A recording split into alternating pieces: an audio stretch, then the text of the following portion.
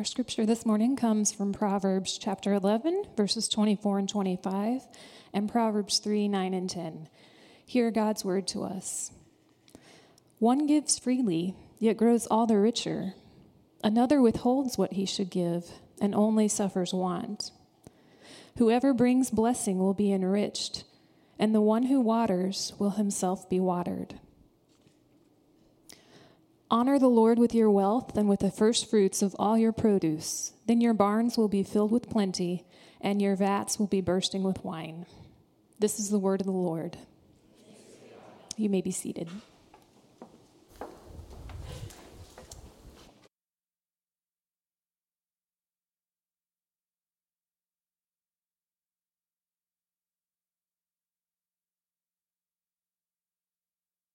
I guess I'd never turn myself off, and then I turned it off there. Okay, so, hey, it's great to be back from the Chicago Marathon last Sunday, running with two other campus pastors, our campus pastor out in Olathe, Reed Capel, and our campus pastor at Shawnee Mission, the Shawnee Mission campus, Tim Spanberg, running together with him, specifically Tim, in honor and raising awareness for muscular dystrophy.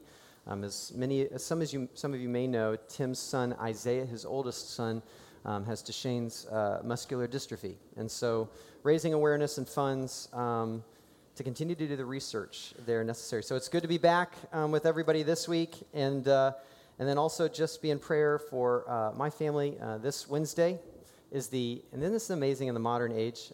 This Wednesday is the schedule for the C-section of our third son, or third kid. All these details. This Wednesday, Allie knows them really well. She's intimately involved in what's happening there. So be in prayer for us during that time. But excited to open God's word for us this morning and to hear God's brilliant wisdom, timeless as it always is. Let's pray together. God, thanks so much for your word. Guide us in grace. You lavish upon us way more than we ever deserve. And you want for us way more than we often want for ourselves.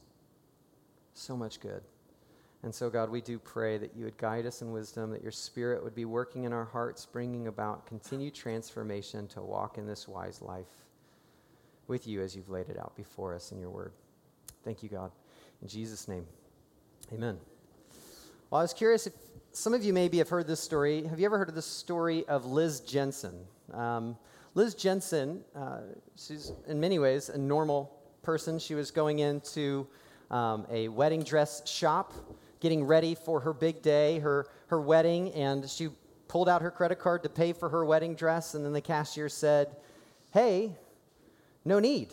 And, when you're about to pay for something you expect to pay for and somebody says, "Put your credit card away," you start to get a little scary, especially when the wedding is not too far away.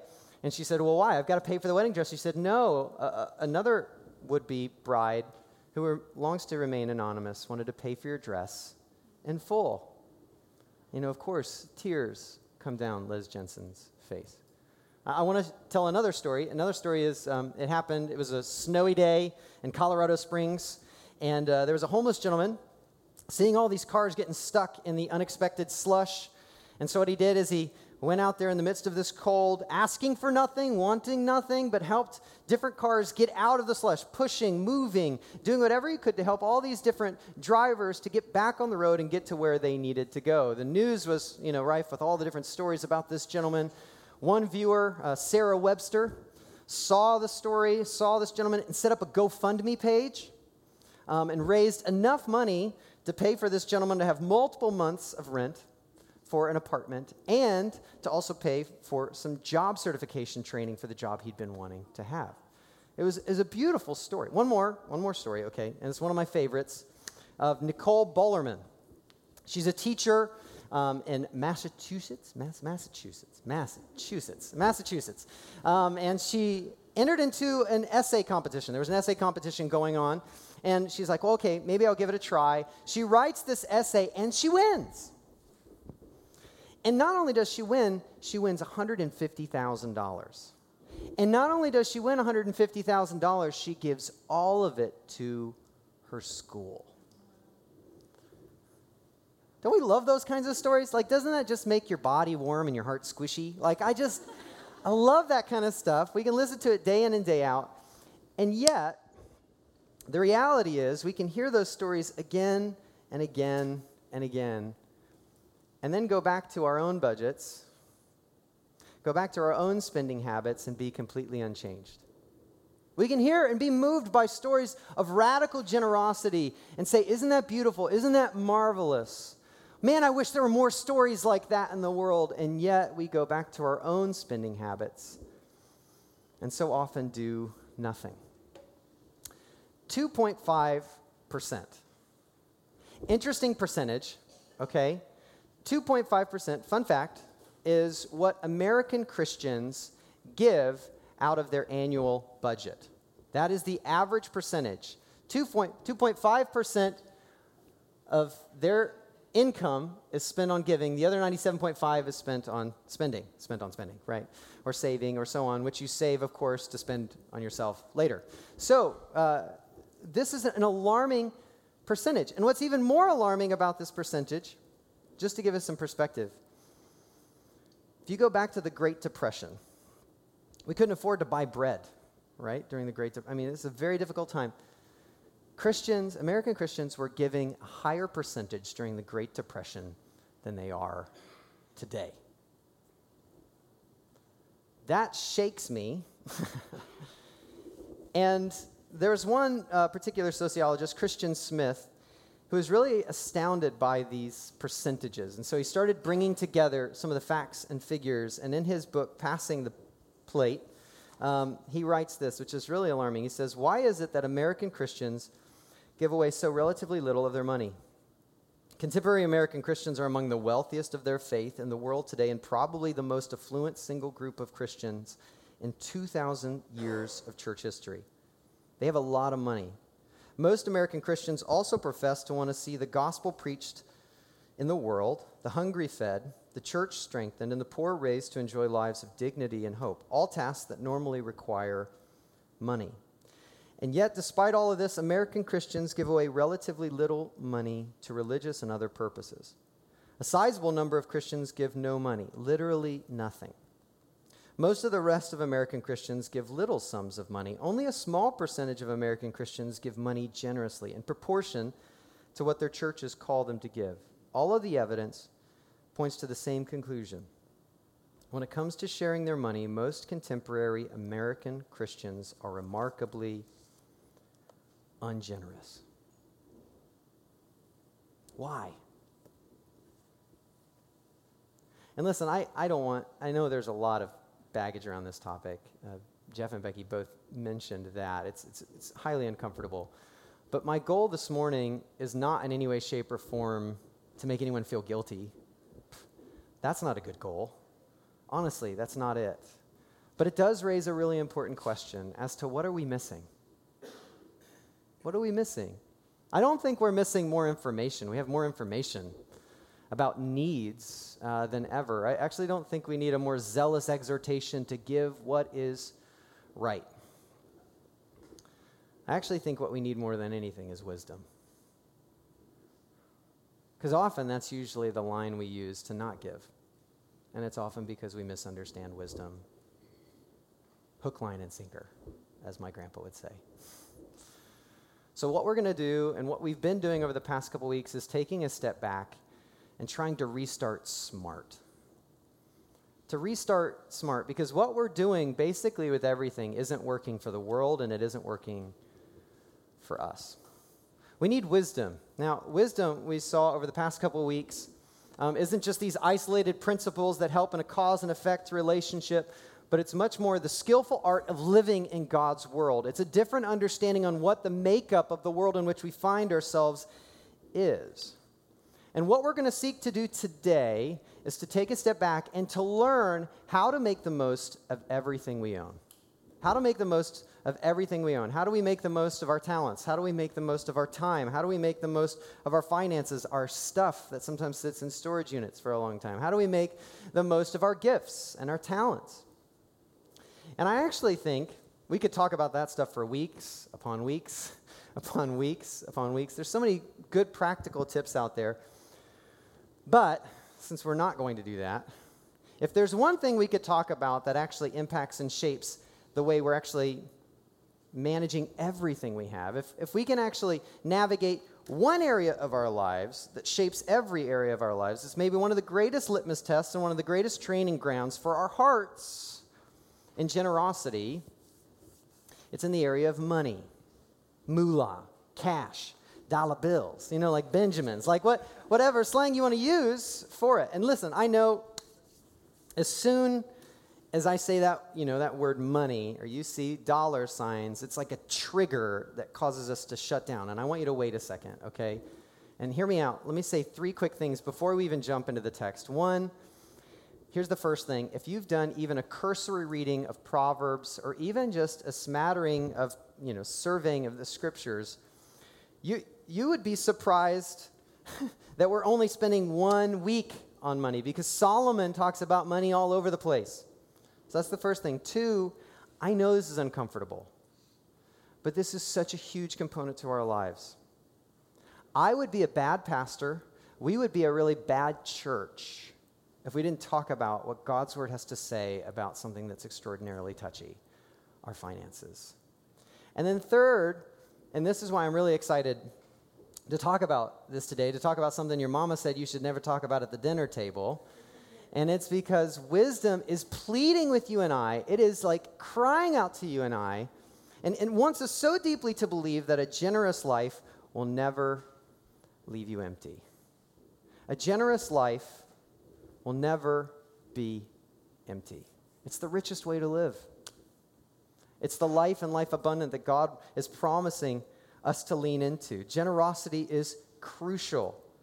And so today we're going to jump into the text, because this is such a difficult conversation to kind of grasp. We're going to get and lean into God's timeless wisdom as portrayed here in Proverbs and affirmed throughout Scripture, okay? Scripture's not contradicting itself in any way, shape, or form. It's found in Proverbs and affirmed in other passages as well. We're going to get a reorientation as to what money is. Then we're going to see a redirection on how we actually leverage what money actually is to God's glory. And then we're going to get a reimagination, okay, as to what's even possible when we lean into these first 2. So reorient, a redirect, and a reimagine, okay? So if you haven't already, would you please turn with me in your Bibles to Proverbs chapter 10, verse 16, where we're going to see a reorientation right out the gate here as to what money is. Proverbs chapter 10, verse 16. And the text reads, "The wage of the righteous leads to life, the gain of the wicked to sin." Now, right here, we come to see what money isn't. Money isn't essentially good, nor is it essentially evil. Instead, what we come to see is that money is power. Money is power. And when the same amount of money is put in the hand of a righteous person, someone who's wise, it actually leads to life. When the same amount of money is put in the hands of a wicked person, someone who's foolish, it leads to death. Money is unbelievably powerful. Unbelievably powerful. How so? Well, we're going to look at 4 different ways real quick as we kind of reorient our mind around money and its power. First, money is power to blind. It can totally close our sights as to what is reality. I mean, for example, think about this. Who here thinks they're greedy? Oh, well, look at you. Way to go. That was we all are a little bit, right? So way to go. That really shocked me. That was good. I'm proud of you guys. You get more points somewhere from someone. How many of us are aware of the injustices that make our comfortable lives affordable? Not too many. Some. The thing about money and its power is it so easily blinds us, and it can so easily fool us into thinking that it is the key catalyst to security or safety. It's the key catalyst to security or safety. This is the narrative. If there is no God, right? If there is no God, we have come out of, we've come into existence purely by chance. The only way to protect yourselves from the chaos around is to what? Build up walls of safety through financial means. Money is power to blind, and it can make us think we're safe when we're not. We see this in Proverbs 18, verse 11. Proverbs 18, verse 11. A rich man's wealth is his strong city, and like a high wall in his imagination. In his imagination. He sees his wealth as like this impermeable wall that nothing can get to him, nothing can take his life down. And it's blinded him because, of course, things can take you down even when you're wealthy. But it can breed a false sense of security. Money is power to blind.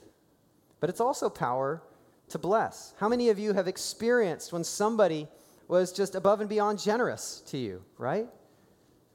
And you think, man, I'm so glad they had capacity to bless me in that way. That was huge. And one of the greatest gifts I have as a pastor is I get to come alongside of individuals, folks who come into our church, who are a part of our church, who've hit really difficult times due to unforeseen circumstances, sometimes, within their control and some without.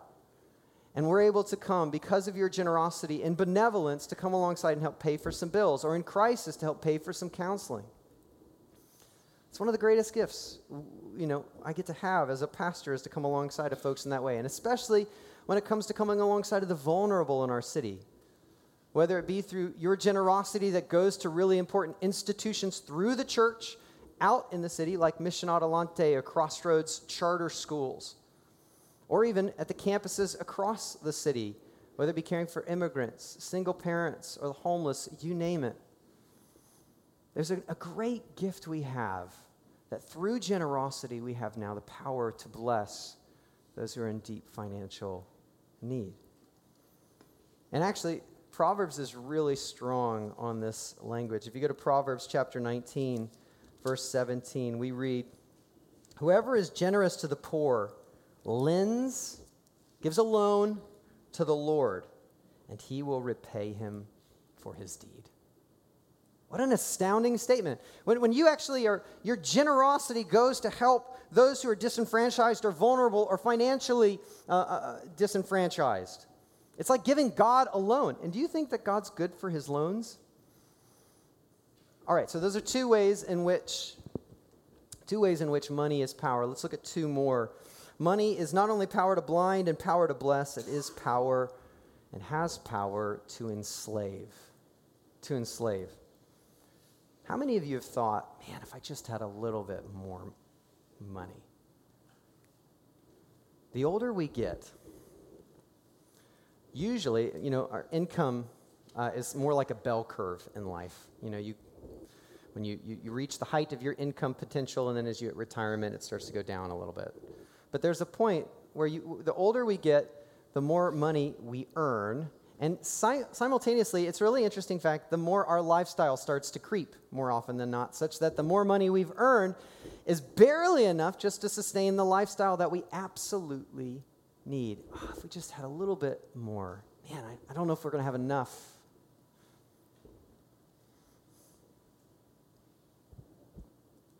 How many of your sleepless nights have been spent over worrying for money? How many of your arguments with spouses, friends, colleagues has been around money? Money is still one of the top 5 key elements that leads to divorce and marriage because of the lack of agreement, frustration, worry around money.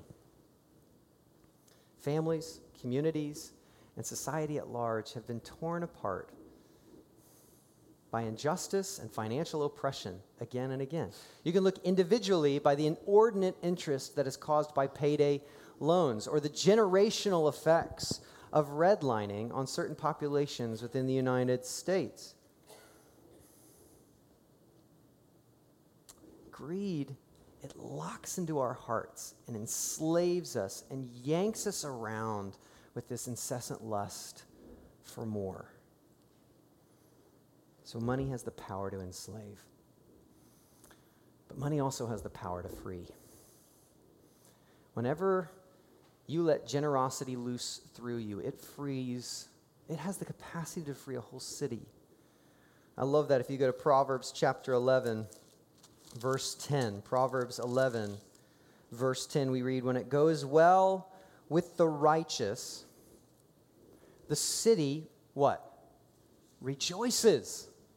Why? Because when the righteous, when the wise are like doing really well, what do with what they've really been entrusted? They start making the city, helping it flourish. Wise people get this, that money is power. And oh man, it can be power to blind or it can be power to bless. It can be power to enslave or it can be power to free, to be a catalyst for really good work well done across the city for the common good of the city.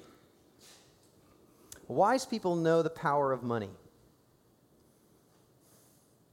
And that it can lead to death or it can lead to life. And we need to have this reorientation, not to worship money, but not to demonize money, but to see it as a power, a cautious one to be sure, that can be leveraged in one of two directions. And every single person in here has that capacity to do so.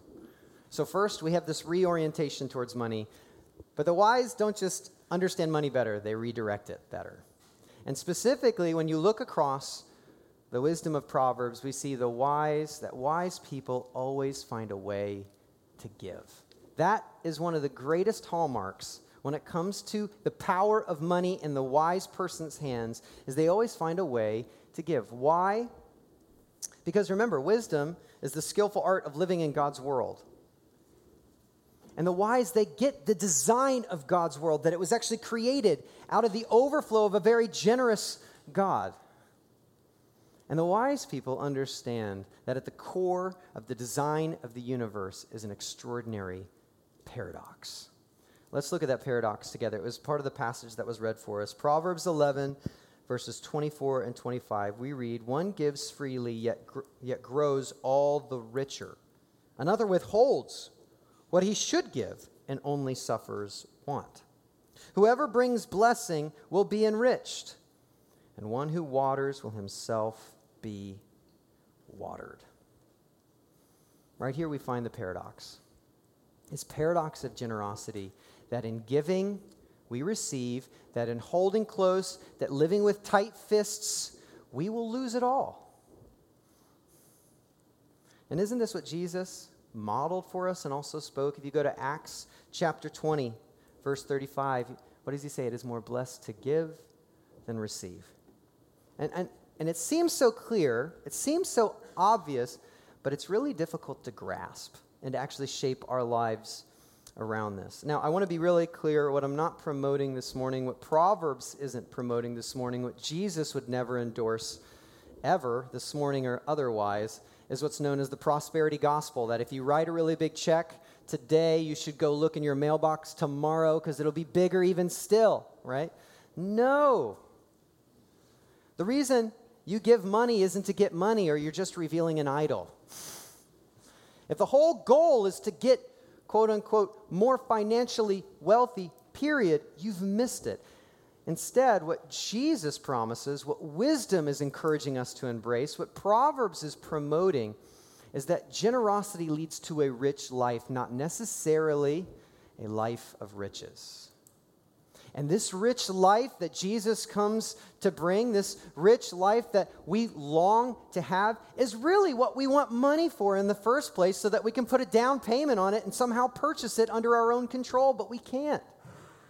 Once again, that's the paradox of generosity, is that in giving, we actually receive. And in holding close and trying to do it for ourselves, we actually lose.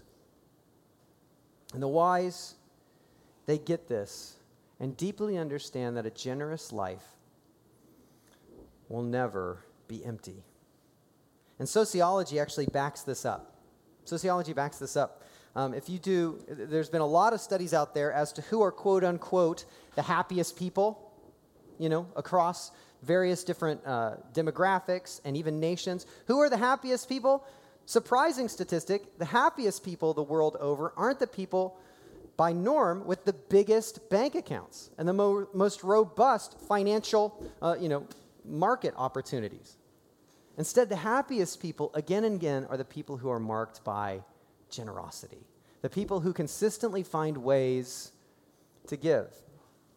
One way that this research has kind of been collected together and organized that shows the impact of generosity on the quality of life is in a book called The Paradox of Generosity, Receiving, or Giving we receive, Grasping we lose. And right there, right at the very beginning, in the introduction, sometimes I hesitate quoting introductions because people think, is that all he read? You be the judge. Now, so here's how it starts. Generosity is paradoxical. Those who give receive back in turn. He's a sociologist, okay? By spending ourselves for others' well-being, we enhance our own standing. And letting go of some of what we own, we better secure our own lives. By giving ourselves away, we ourselves move toward flourishing. This is not only a philosophical or religious teaching, it is a sociological fact. In other words, you can take that to the bank. Trust the paradox of generosity that is intimately interconnected to a shape of the world where a generous God created a world where intertwined in its very fabric is the paradox of generosity versus an evolutionary framework without any God over its stage where chaos is constantly on the loose and the only way to protect yourself is to hoard. Totally different ways of seeing the world. And the paradox of generosity requires significant trust and a completely different way of seeing the world. And the wise get it. The skillful art of living in God's world. And this is what has always been at the core of what it means to be human and to know the richest of life. So, if wisdom is pointing us this way, if Proverbs is actually encouraging us, if Jesus actually says it is more blessed to give than receive, and the happiest people aren't the people with the biggest bank accounts or the biggest boats, I don't know why, there's all these arguments. 2 happiest days of a boat owner's life. Have you heard this joke? The day you buy it and the day you sell it, right? Lesson to be learned there, folks, right? If you're a boat salesman, I'm sorry. I just ruined your vocation. We believe all work matters, yada, yada. Now, I'm kidding. No, but in all seriousness, if all of this is true, if it's more blessed to give than to receive, I really want to get practical here. And this is a difficult reality because, and very challenging because everybody in this room is in a slightly different space. Some folks in here aren't giving anything. And others of you are giving extraordinarily sacrificially in a lot of ways to a lot of institutions and so on. And so it has its challenges, but I want to take a stab at what wisdom is calling us to in this wise life, which is a generous life. And here's the first thing we come to see about wise folks from the wisdom of Proverbs is that wise people always find a way to give first. They have their priorities straight. They give first, save second, spend third, or pay off debt third, or go to the movies third, whatever it might be. Is that the way your budget looks? Now, where does this come from in Scripture, right? That's a question we should be asking. Look with me at Proverbs chapter 3. It's also one of the passages that was read for us this morning, verses 9 and 10. Honor the Lord with your wealth, and with the first fruits of all your produce. Then your barns will be filled with plenty, and your vats will be bursting with wine. If you want your vats to be bursting with wine, listen up. Now, once again, this isn't the prosperity gospel. You don't give to get.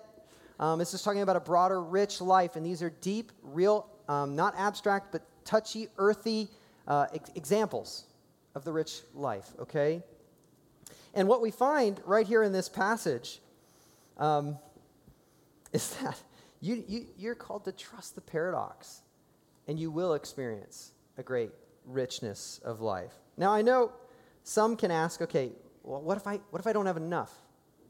This framing of first fruits is really important. Think about the first audience who heard this. This wasn't written to a 21st century culture, and yet it applies to a 21st century culture. This was written to a primarily agricultural society where they lived and died based upon the results of their harvest. Their first fruits is exactly like it sounds, the very first thing that is produced from the labor of their hands. So they give the very first. And it's not talking about it's talking about generosity. Otherwise, why would you talk about first fruits and set it apart from everything else? So first fruits, taking the very first part of the harvest and giving a tithe and banking on the paradox of generosity that the other 90% is going to be enough. This is the way farmers lived. And if they didn't have enough, their kids didn't eat. And God is saying right here, honor the Lord with your wealth and with the first fruits of all your produce. Then your barns will be filled with plenty, and your vats will be bursting with wine. Look, the harvest is never guaranteed, but the wise, they budget it first, they plan for it, they stick out to it, they sacrifice for it. Why? And listen, there's a lot of manipulation that goes on out there, but the reason that the wise do it is because they know a generous life will never be empty. They deeply believe the paradox of generosity that's unearthed when we understand the wisdom that God has provided for us in His Word and the way that He's designed the world. Some of the most generous people are the people who have so little. Some of my greatest heroes when it comes to generosity aren't the people who have millions upon millions upon millions. It's the people, like Jesus said, the widow, when she gave her mite, right? Look at her. She should have saved that. She should have invested it. She went first fruits, and Jesus celebrated her. It's truly astounding who Jesus celebrates when it comes to this first fruits giving. And I know for some this can feel impossible when you start thinking about your categories and the commitments you've made in your own budget and so on, or some of you are thinking budget. Hopefully not too many people are thinking that, but I know that's reality. I know that's the reality. I know like I said, Allie and I, we went through Financial Peace University last year from Dave Ramsey, a really, really great program that helps you save like no one else, not so that you can then live in luxury like no one else, but so that you can give like no one else. Because Dave understands the biblical methodology here and the design of God's world of the paradox of generosity. This is why we navigate finances with such rigor. And this is also why when you spend all of your money exclusively on yourself, it's not only dumb because you're missing the paradox of generosity. It's also evil because it isn't yours in the first place. It isn't yours in the first place. So we come to see that wise people always make a way to give first. But we can't stop there. People who learn to lean into this paradox of generosity are always asking and always understanding that wise people always find a way to give more. Now, as a pastor, I get a lot of people who ask me, okay, Gabe, now just give me a percentage. What do we need to give? And I think that's the wrong starting point. It's not a bad question, but it's just not the best question when it comes to a starting point. Instead, the best starting point is to understand that God owns it all. It's not like part of this is mine and part of this is God's. The starting point is to understand that God owns it all. This is what we see in Psalm 24, verse 1. The earth is the Lord's and the fullness thereof. All of it is His. So how much should we seek to honor God with this wealth? All of it. Because everything you have is on loan from God. Everything you have is on loan from God because it's His. And so we start from a different starting point. Rather than asking, okay, what's the minimum? We start with understanding that it's all His and what does it look like to honor Him with everything. And the minimum, here's what's helpful for the minimum. The minimum is like a training ground for generosity. It's where you actually learn to trust the paradox of generosity. It's where you start to say, okay, I'm not going to be left out there without a secure station, and actually that God's not going to turn His back on me, but actually this is the way in which He's actually called me to live as I seek to follow Jesus. It's the training ground. And we as a church, we do believe that Scripture teaches that the baseline of obedience is a 10%. And I know that sounds crazy to some folks. It sounded crazy to me at first. It sounded crazy to Jeff at first. And then we tried it.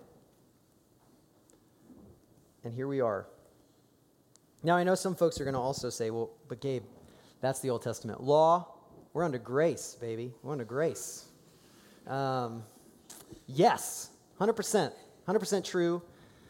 Look anywhere in the New Testament that when we've now experienced grace upon grace through the gospel, that now the bar is quote unquote lowered on how we seek to follow God and image Him.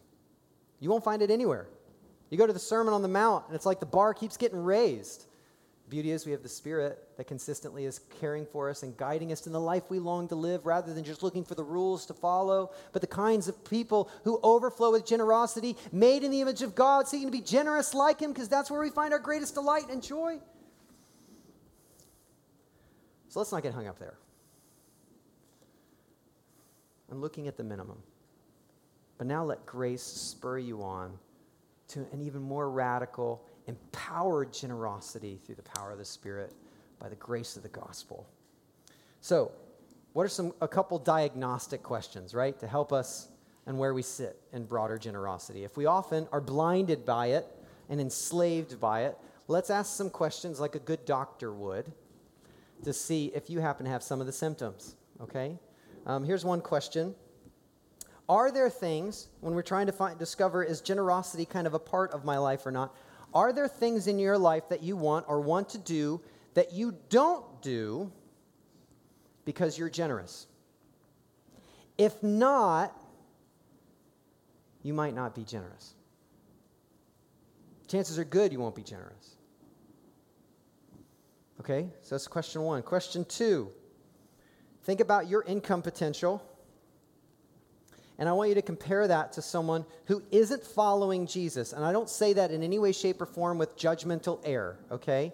But your life should be radically reoriented and redirected because you're following someone, Jesus. And if you look at someone who is not a Christian and their income potential, and you look at your life and your income potential, and if your lives don't look really that much different in terms of the materials that you have and so on, chances are you're not generous. A third question to keep diagnosing our hearts, because this is so blinding. Add up all those extras in life.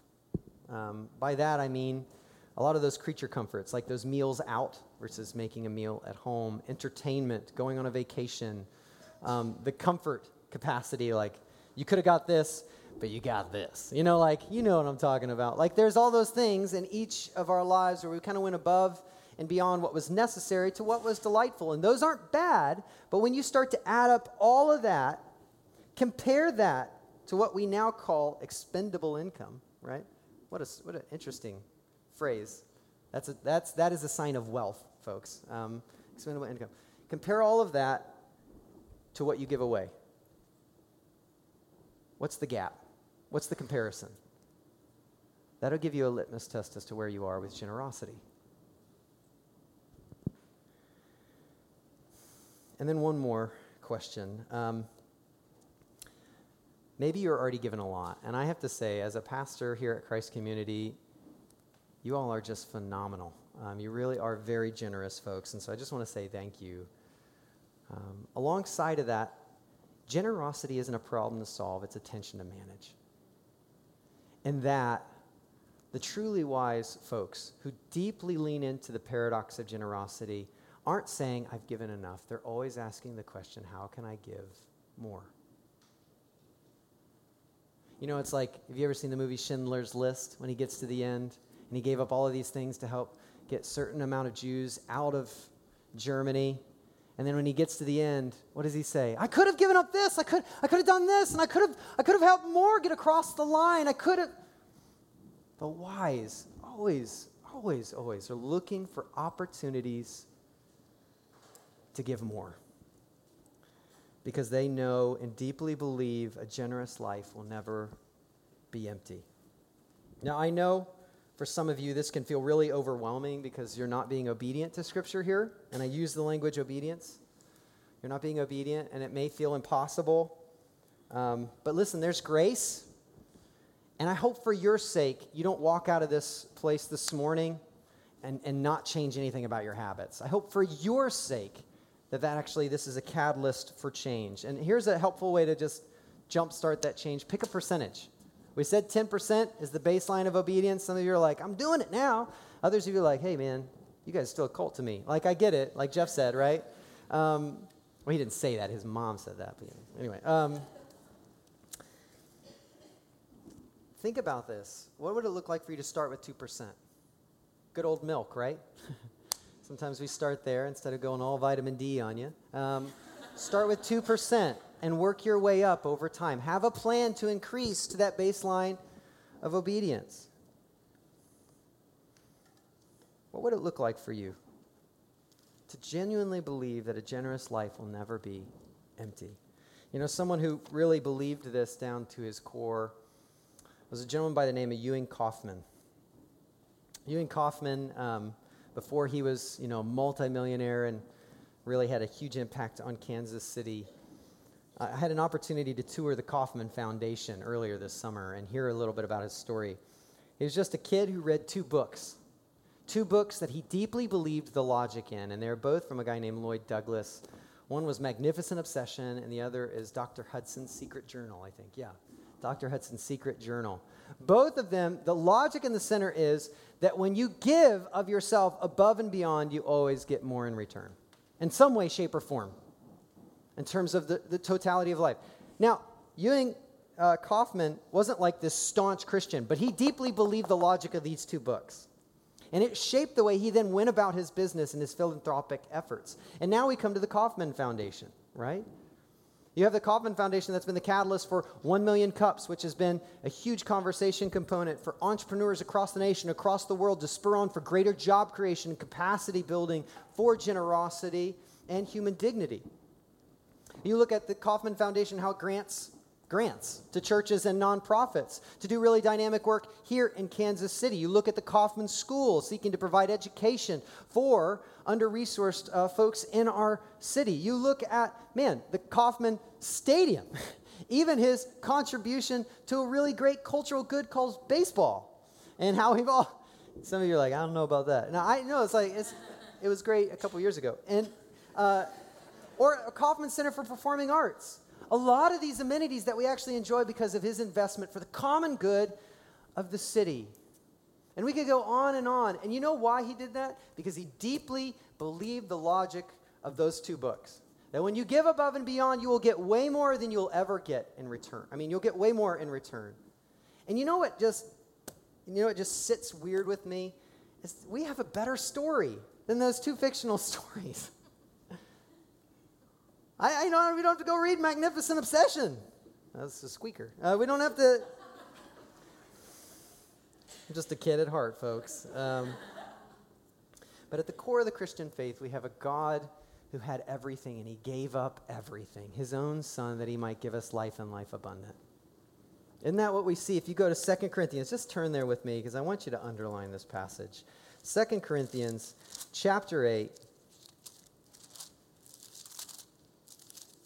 Verse 9.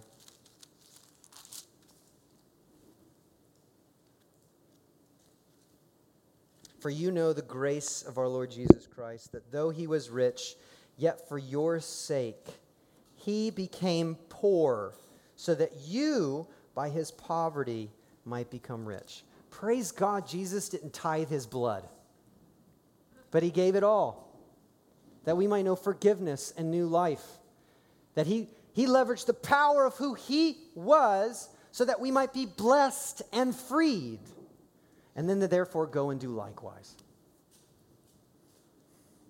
Imagine if we did. Think about that. Because if you think about the history of the church has done truly astounding things. Started hospitals, started the first orphanages, universities, and so many social goods. And of course, the unimaginable good of the proclamation of the news of the gospel of what God has done in Jesus through the salvation of the world that has internal impact. Imagine if we leaned into that. If 2.5% wasn't okay. There was an interesting article on Relevant Magazine, and I promise I'm going to end here soon, titled, what if Christians, what would happen if the church tithed? And specifically, thinking of the United States church, they said it would basically produce an additional $165 billion, with a B, dollars. That would mean $25 billion would go to global hunger, starvation, and deaths from preventable diseases in as few as 5 years would lead to great reduction. $12 billion could eliminate illiteracy in 5 years. $15 billion could solve the world's water and sanitation issues. $1 billion could fully fund all overseas mission work. leaving another $100 billion to change the world. And maybe for some of you that feels too big. But what about here? Sometimes I hear, Christ community, you guys are doing fine. And you guys, us, we're doing fine. We got 5 campuses. It doesn't need my money. And I would say we don't necessarily need it, okay? Because God's going to do amazing things through those who've chosen to give. But really, our needs have never been bigger at the same time. Because we're not just one church. We're one church in 5 locations with growing needs, and it's not easy trying to navigate all these different needs. Some of you may know our Shawnee Mission campus is homeless. They're meeting in a middle school. How many of you remember middle school? There are certain barriers that come with that mobile missional structure and the setup and teardown that come with 6 a.m., early rising in the morning. We've got a video we're going to show at some point. I think it's even been posted on our Facebook page. And what about the needs here? Praise God, we've got a space that's about a half a block away for our kids over there, but we're growing and our space is tight.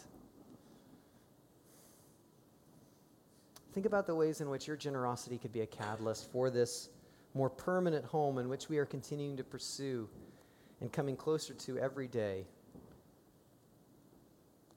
And then, of course, there's the $900,000 that goes broadly to outreach.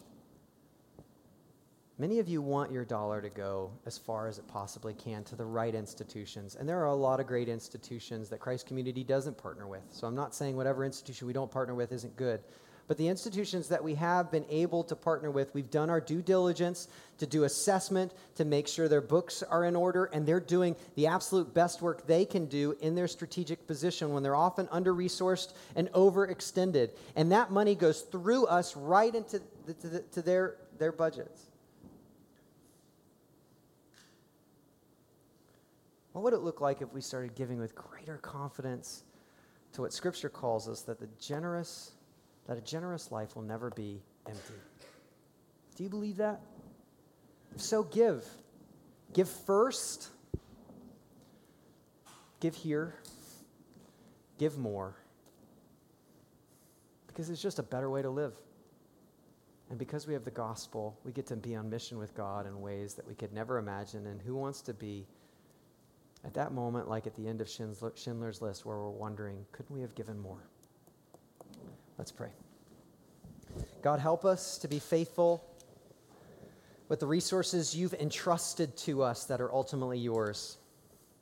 May we not pursue the minimum, but constantly ask the question how we can maximize leaning into and trusting this paradox of generosity, and so know the rich life you long to both give us a foretaste of now and will come to full culmination in the return of Jesus in the day that draws near.